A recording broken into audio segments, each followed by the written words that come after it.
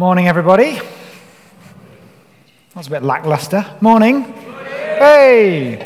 Great to see you. Great to be with you this morning.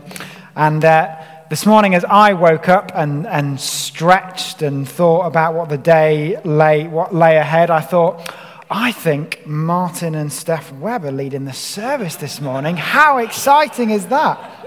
Yeah, that was genuinely the first thought. So in just a moment, we're going to read from Revelation 21. If you want to find that now in your Bibles, it's on page 1249. And we're going to read a few selected verses from the book of Revelation in chapter 21. So just have a finger in that. One of the things that I love doing as part of my job is working with children and going and doing schools ministry.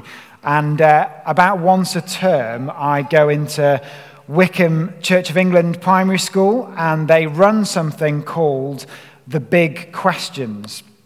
And they do this with all the clergy that go in to visit. And the big questions basically is that a particular class will come up with a list of big questions about life and faith and sort of nothing's off limits. And they come up with this question. I get sent it by the class teacher normally about 5 or 6 days in advance. And I've then got to go in and I'm given half an hour in front of this class to talk to them about these big questions that they've got, some of which are quite complicated. And I really, really enjoy doing it. And one of the questions that comes up quite often, and I actually found that in our previous church, a lot of the schools I used to go and work in, this question came up with them as well, was, where is God? Literally, where is he? If I want to go and find him, where does he live? Where is he? That's the question that always got asked. Where is God? And it's a really good question because we're called to worship God. We teach people to pray to God and to talk to him, but we can't see him. And for that matter, where is heaven? Because heaven, we're told, is where God lives. We're sort of told that as believers, when we die, it's the place that we go to. But where is it? Is heaven a geographical location? Is it another dimension? Is it a realm outside of time and space?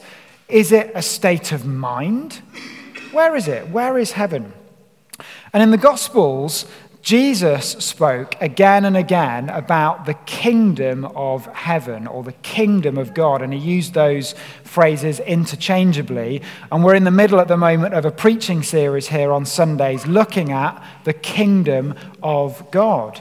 And so Jesus used this repeatedly. And there's one occasion in Luke's gospel where Jesus is in conversation with the Pharisees, some of the religious teachers of his day, and they pick him up on this question of the kingdom of heaven and basically say to him, what's the deal with you always talking about the kingdom of heaven? What is this kingdom of heaven? And when will we get to see it?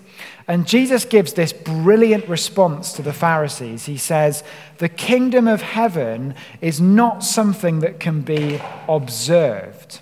The kingdom of heaven is in your midst. And in some translations it says, the kingdom of heaven is within. The kingdom of heaven is within.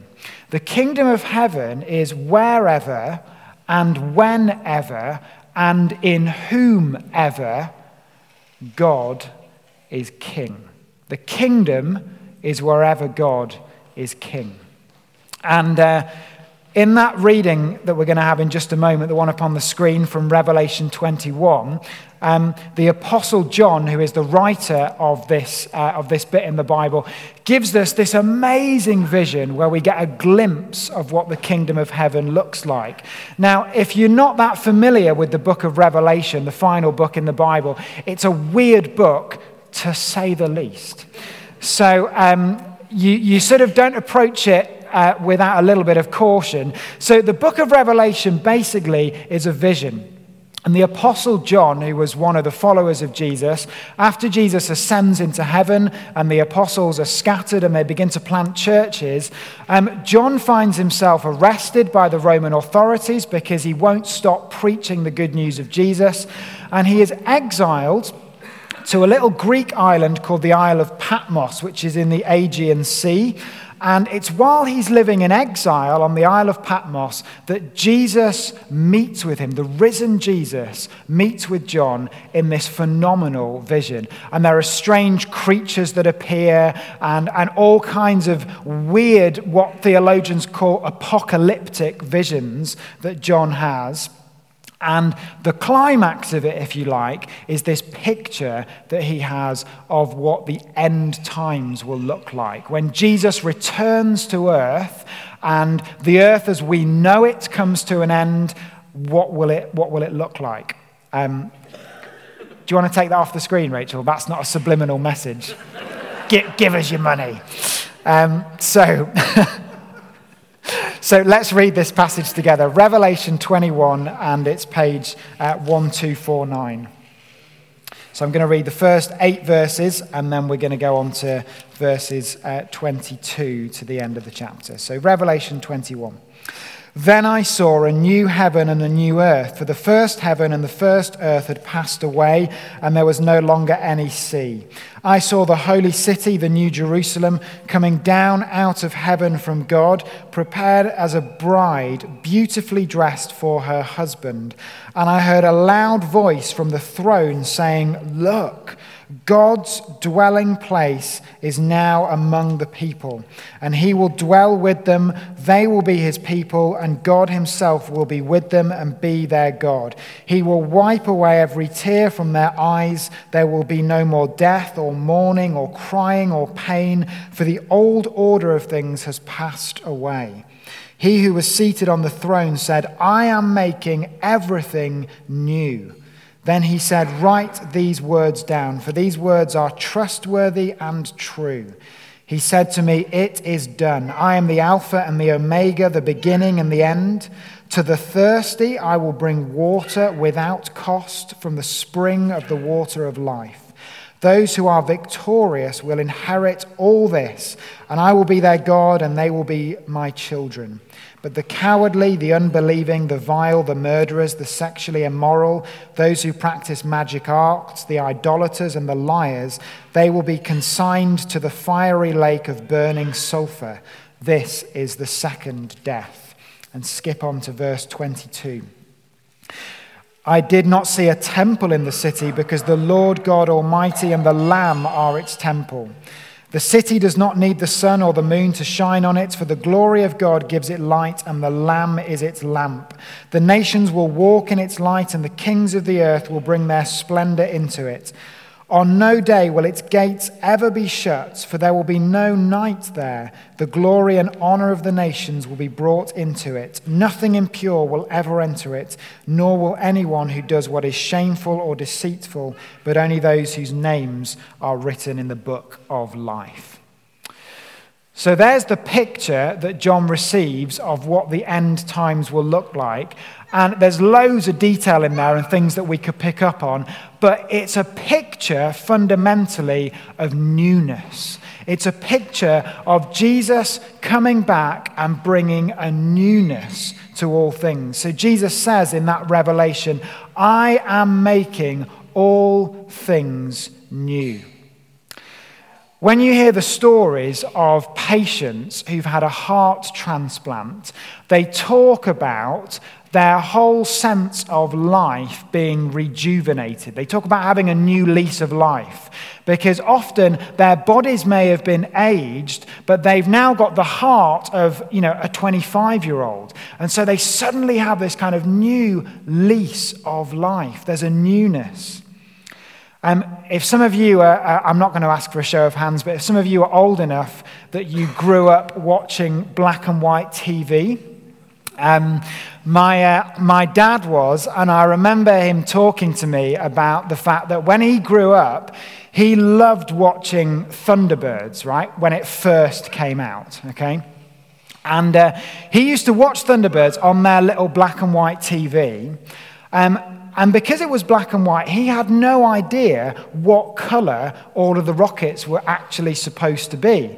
And this was before the time of sort of, mass merchandise and stuff like that. So he had a Thunderbird's colouring book, and he didn't know what colour to colour in the rockets because he'd only ever seen it in black and white. So he got all the colours wrong.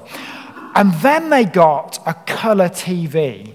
And suddenly it was like watching this show that he really loved and that he'd been used to from a completely different perspective. And it was full of colour. It was what they called then Technicolor, because it was like cutting edge, right? Colour TV. So he got to watch Thunderbirds in colour, and it brought everything to life. Or maybe you know somebody, or maybe this has been you. Maybe you've had a cataract removed. I've had members of my family that have had cataracts removed from their eyes, and they've said that the experience has been that their vision was slightly impaired beforehand. These cataracts were removed, and suddenly it's like they're able to see everything in high definition. There's a sharpness and there's a clarity that there wasn't before. And that's something like what John is writing about in this vision in Revelation, where Jesus comes and says, I'm going to make all things new. And actually, the created order, the heavens and the earth in the end times are going to be like they are now, but 1,000,000 times better, more beautiful, more vibrant, sharper and clearer. Well, let's come back for a minute to that question that I posed right at the beginning that primary school children have often asked me. Where is God? And when you look at this passage in Revelation and this picture of the end times, where do you see God in that vision? Where is God present? Well, if you have a look at verse 2 in chapter 21 onwards, you'll see. This is what John writes.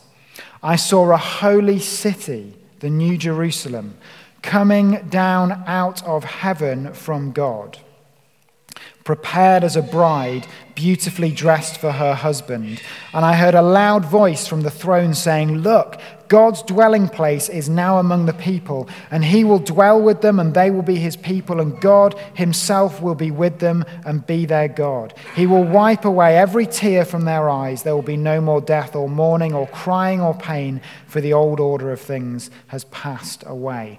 So where do we find God in this picture of the new creation? The answer is we find him coming down from heaven to earth. John writes that he saw a holy city, the New Jerusalem, the dwelling place of God, coming down from heaven to earth. That's really important because in ancient Greek philosophy, around the time that this is being written and shortly after, the received wisdom about what happened to you when you died and the received wisdom about what would happen at the end of the world was that the physical earth and everything that we can see would basically be annihilated and destroyed. Because in Greek philosophy, anything physical, anything that was material matter was unspiritual, it was unholy, it was sort of dirty and sullied. And so all of that would be wiped away.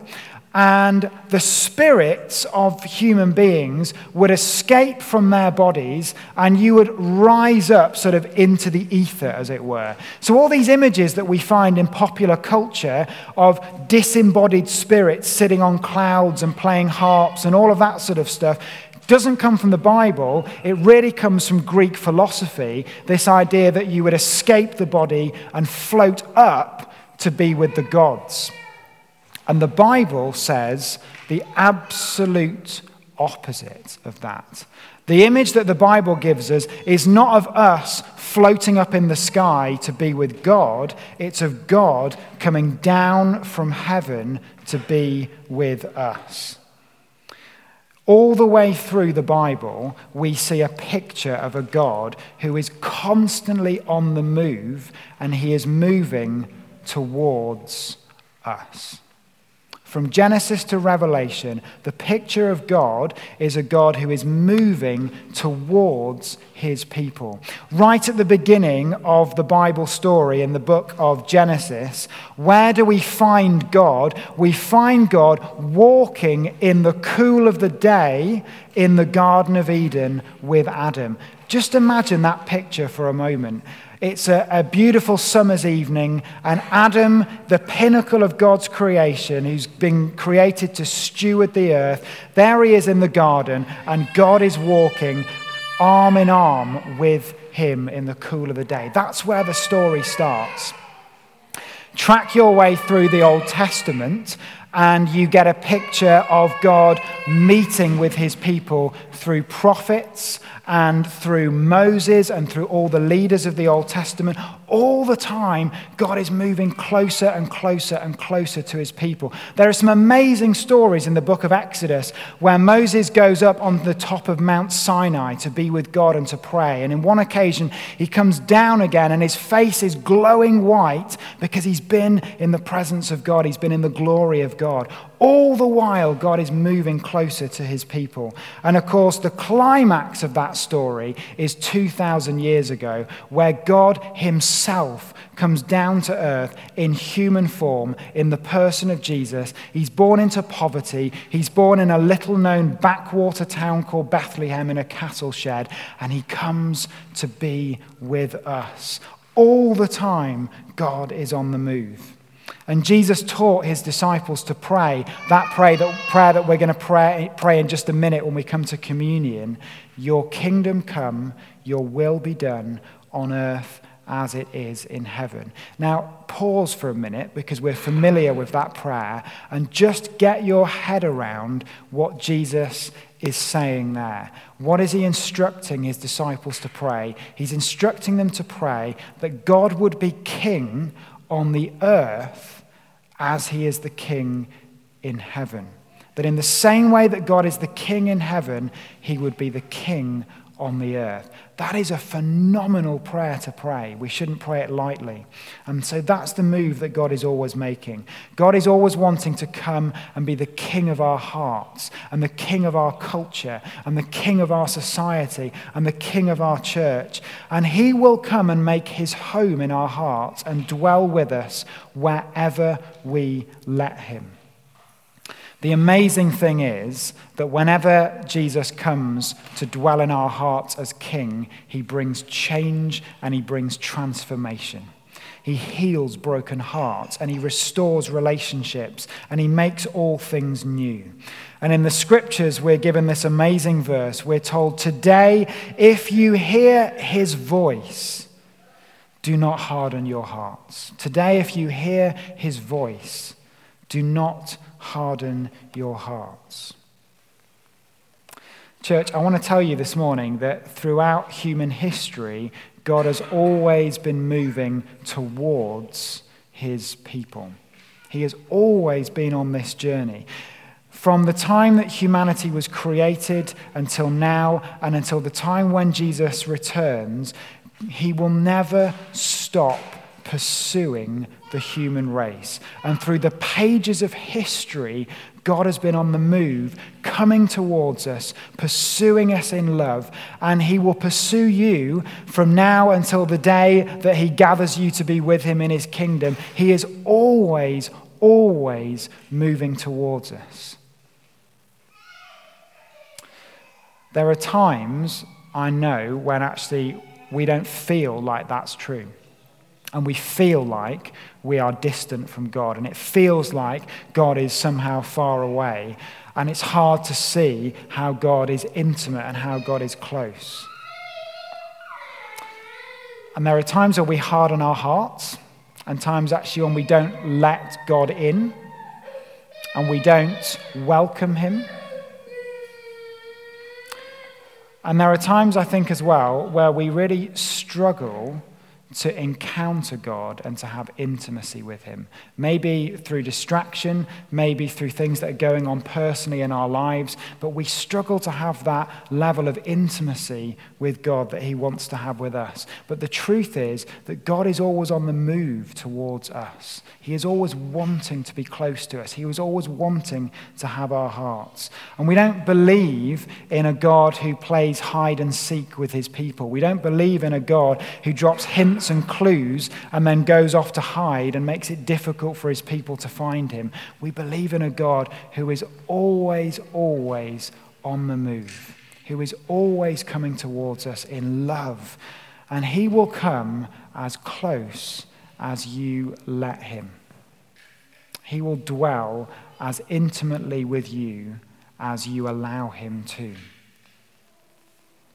What a God. What a God that we believe in, and what a God that we have as the head of our church. Not one who is distant, but a God who is always moving towards us in love. A God who, even at the end of history, will not invite us to travel up to him and make the journey, but will come and make the journey towards us and come and make his home with us permanently and eternally. Let's stand, shall we? Toby and Dan, I wonder if you guys could come up and just play through Cornerstone for us again.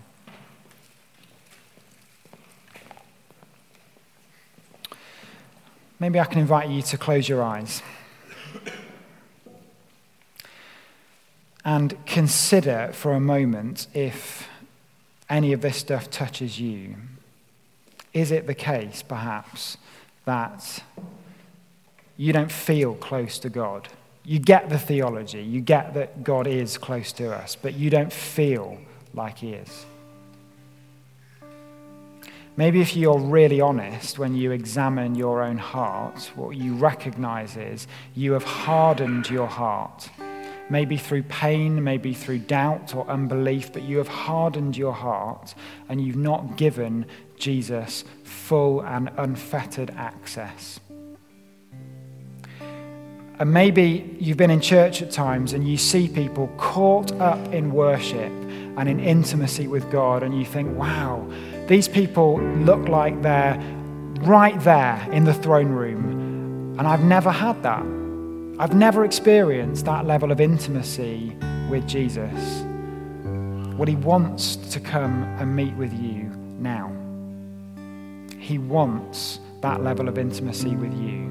He wants to be the king of your heart, but you've got to let him. You've got to invite him. You've got to give him the permission. You've got to be open.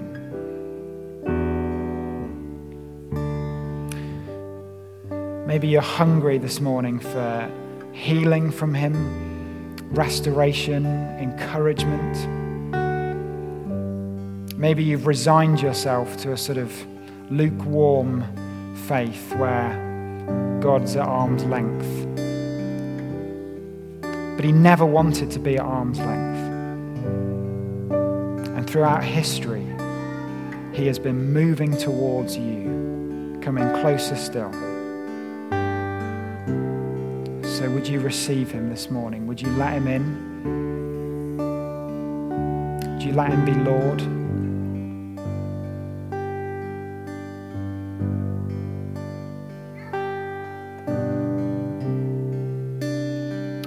If you recognize that any of that particularly speaks to you this morning, what I'd love you to do, because we're family together as church, we don't have two tiers of Christians, those that can pray and those that can't. We pray for one another.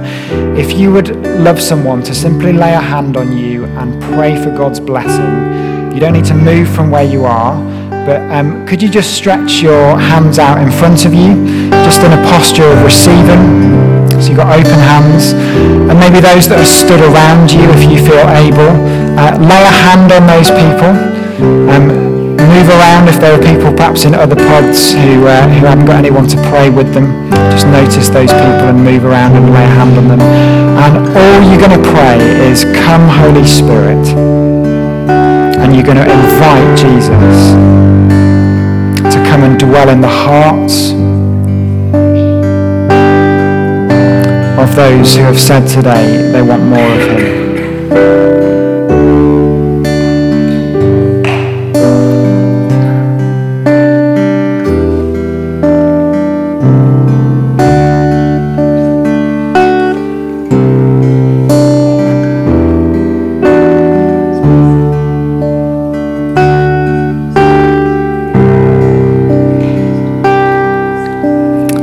Holy Spirit.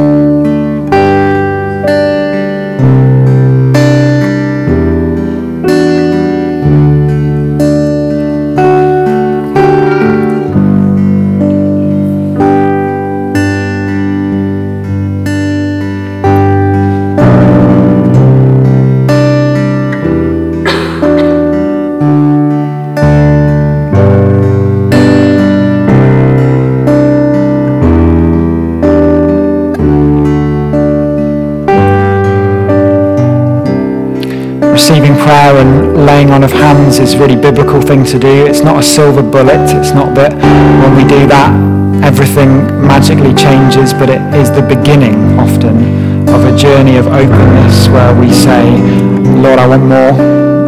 I want more of you.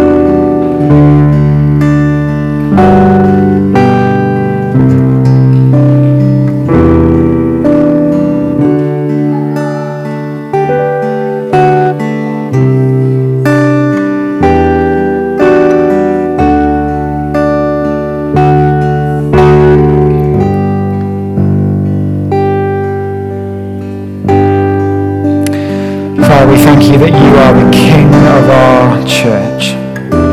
You're the King of this world, and we invite you to come and take your place as the King of our hearts.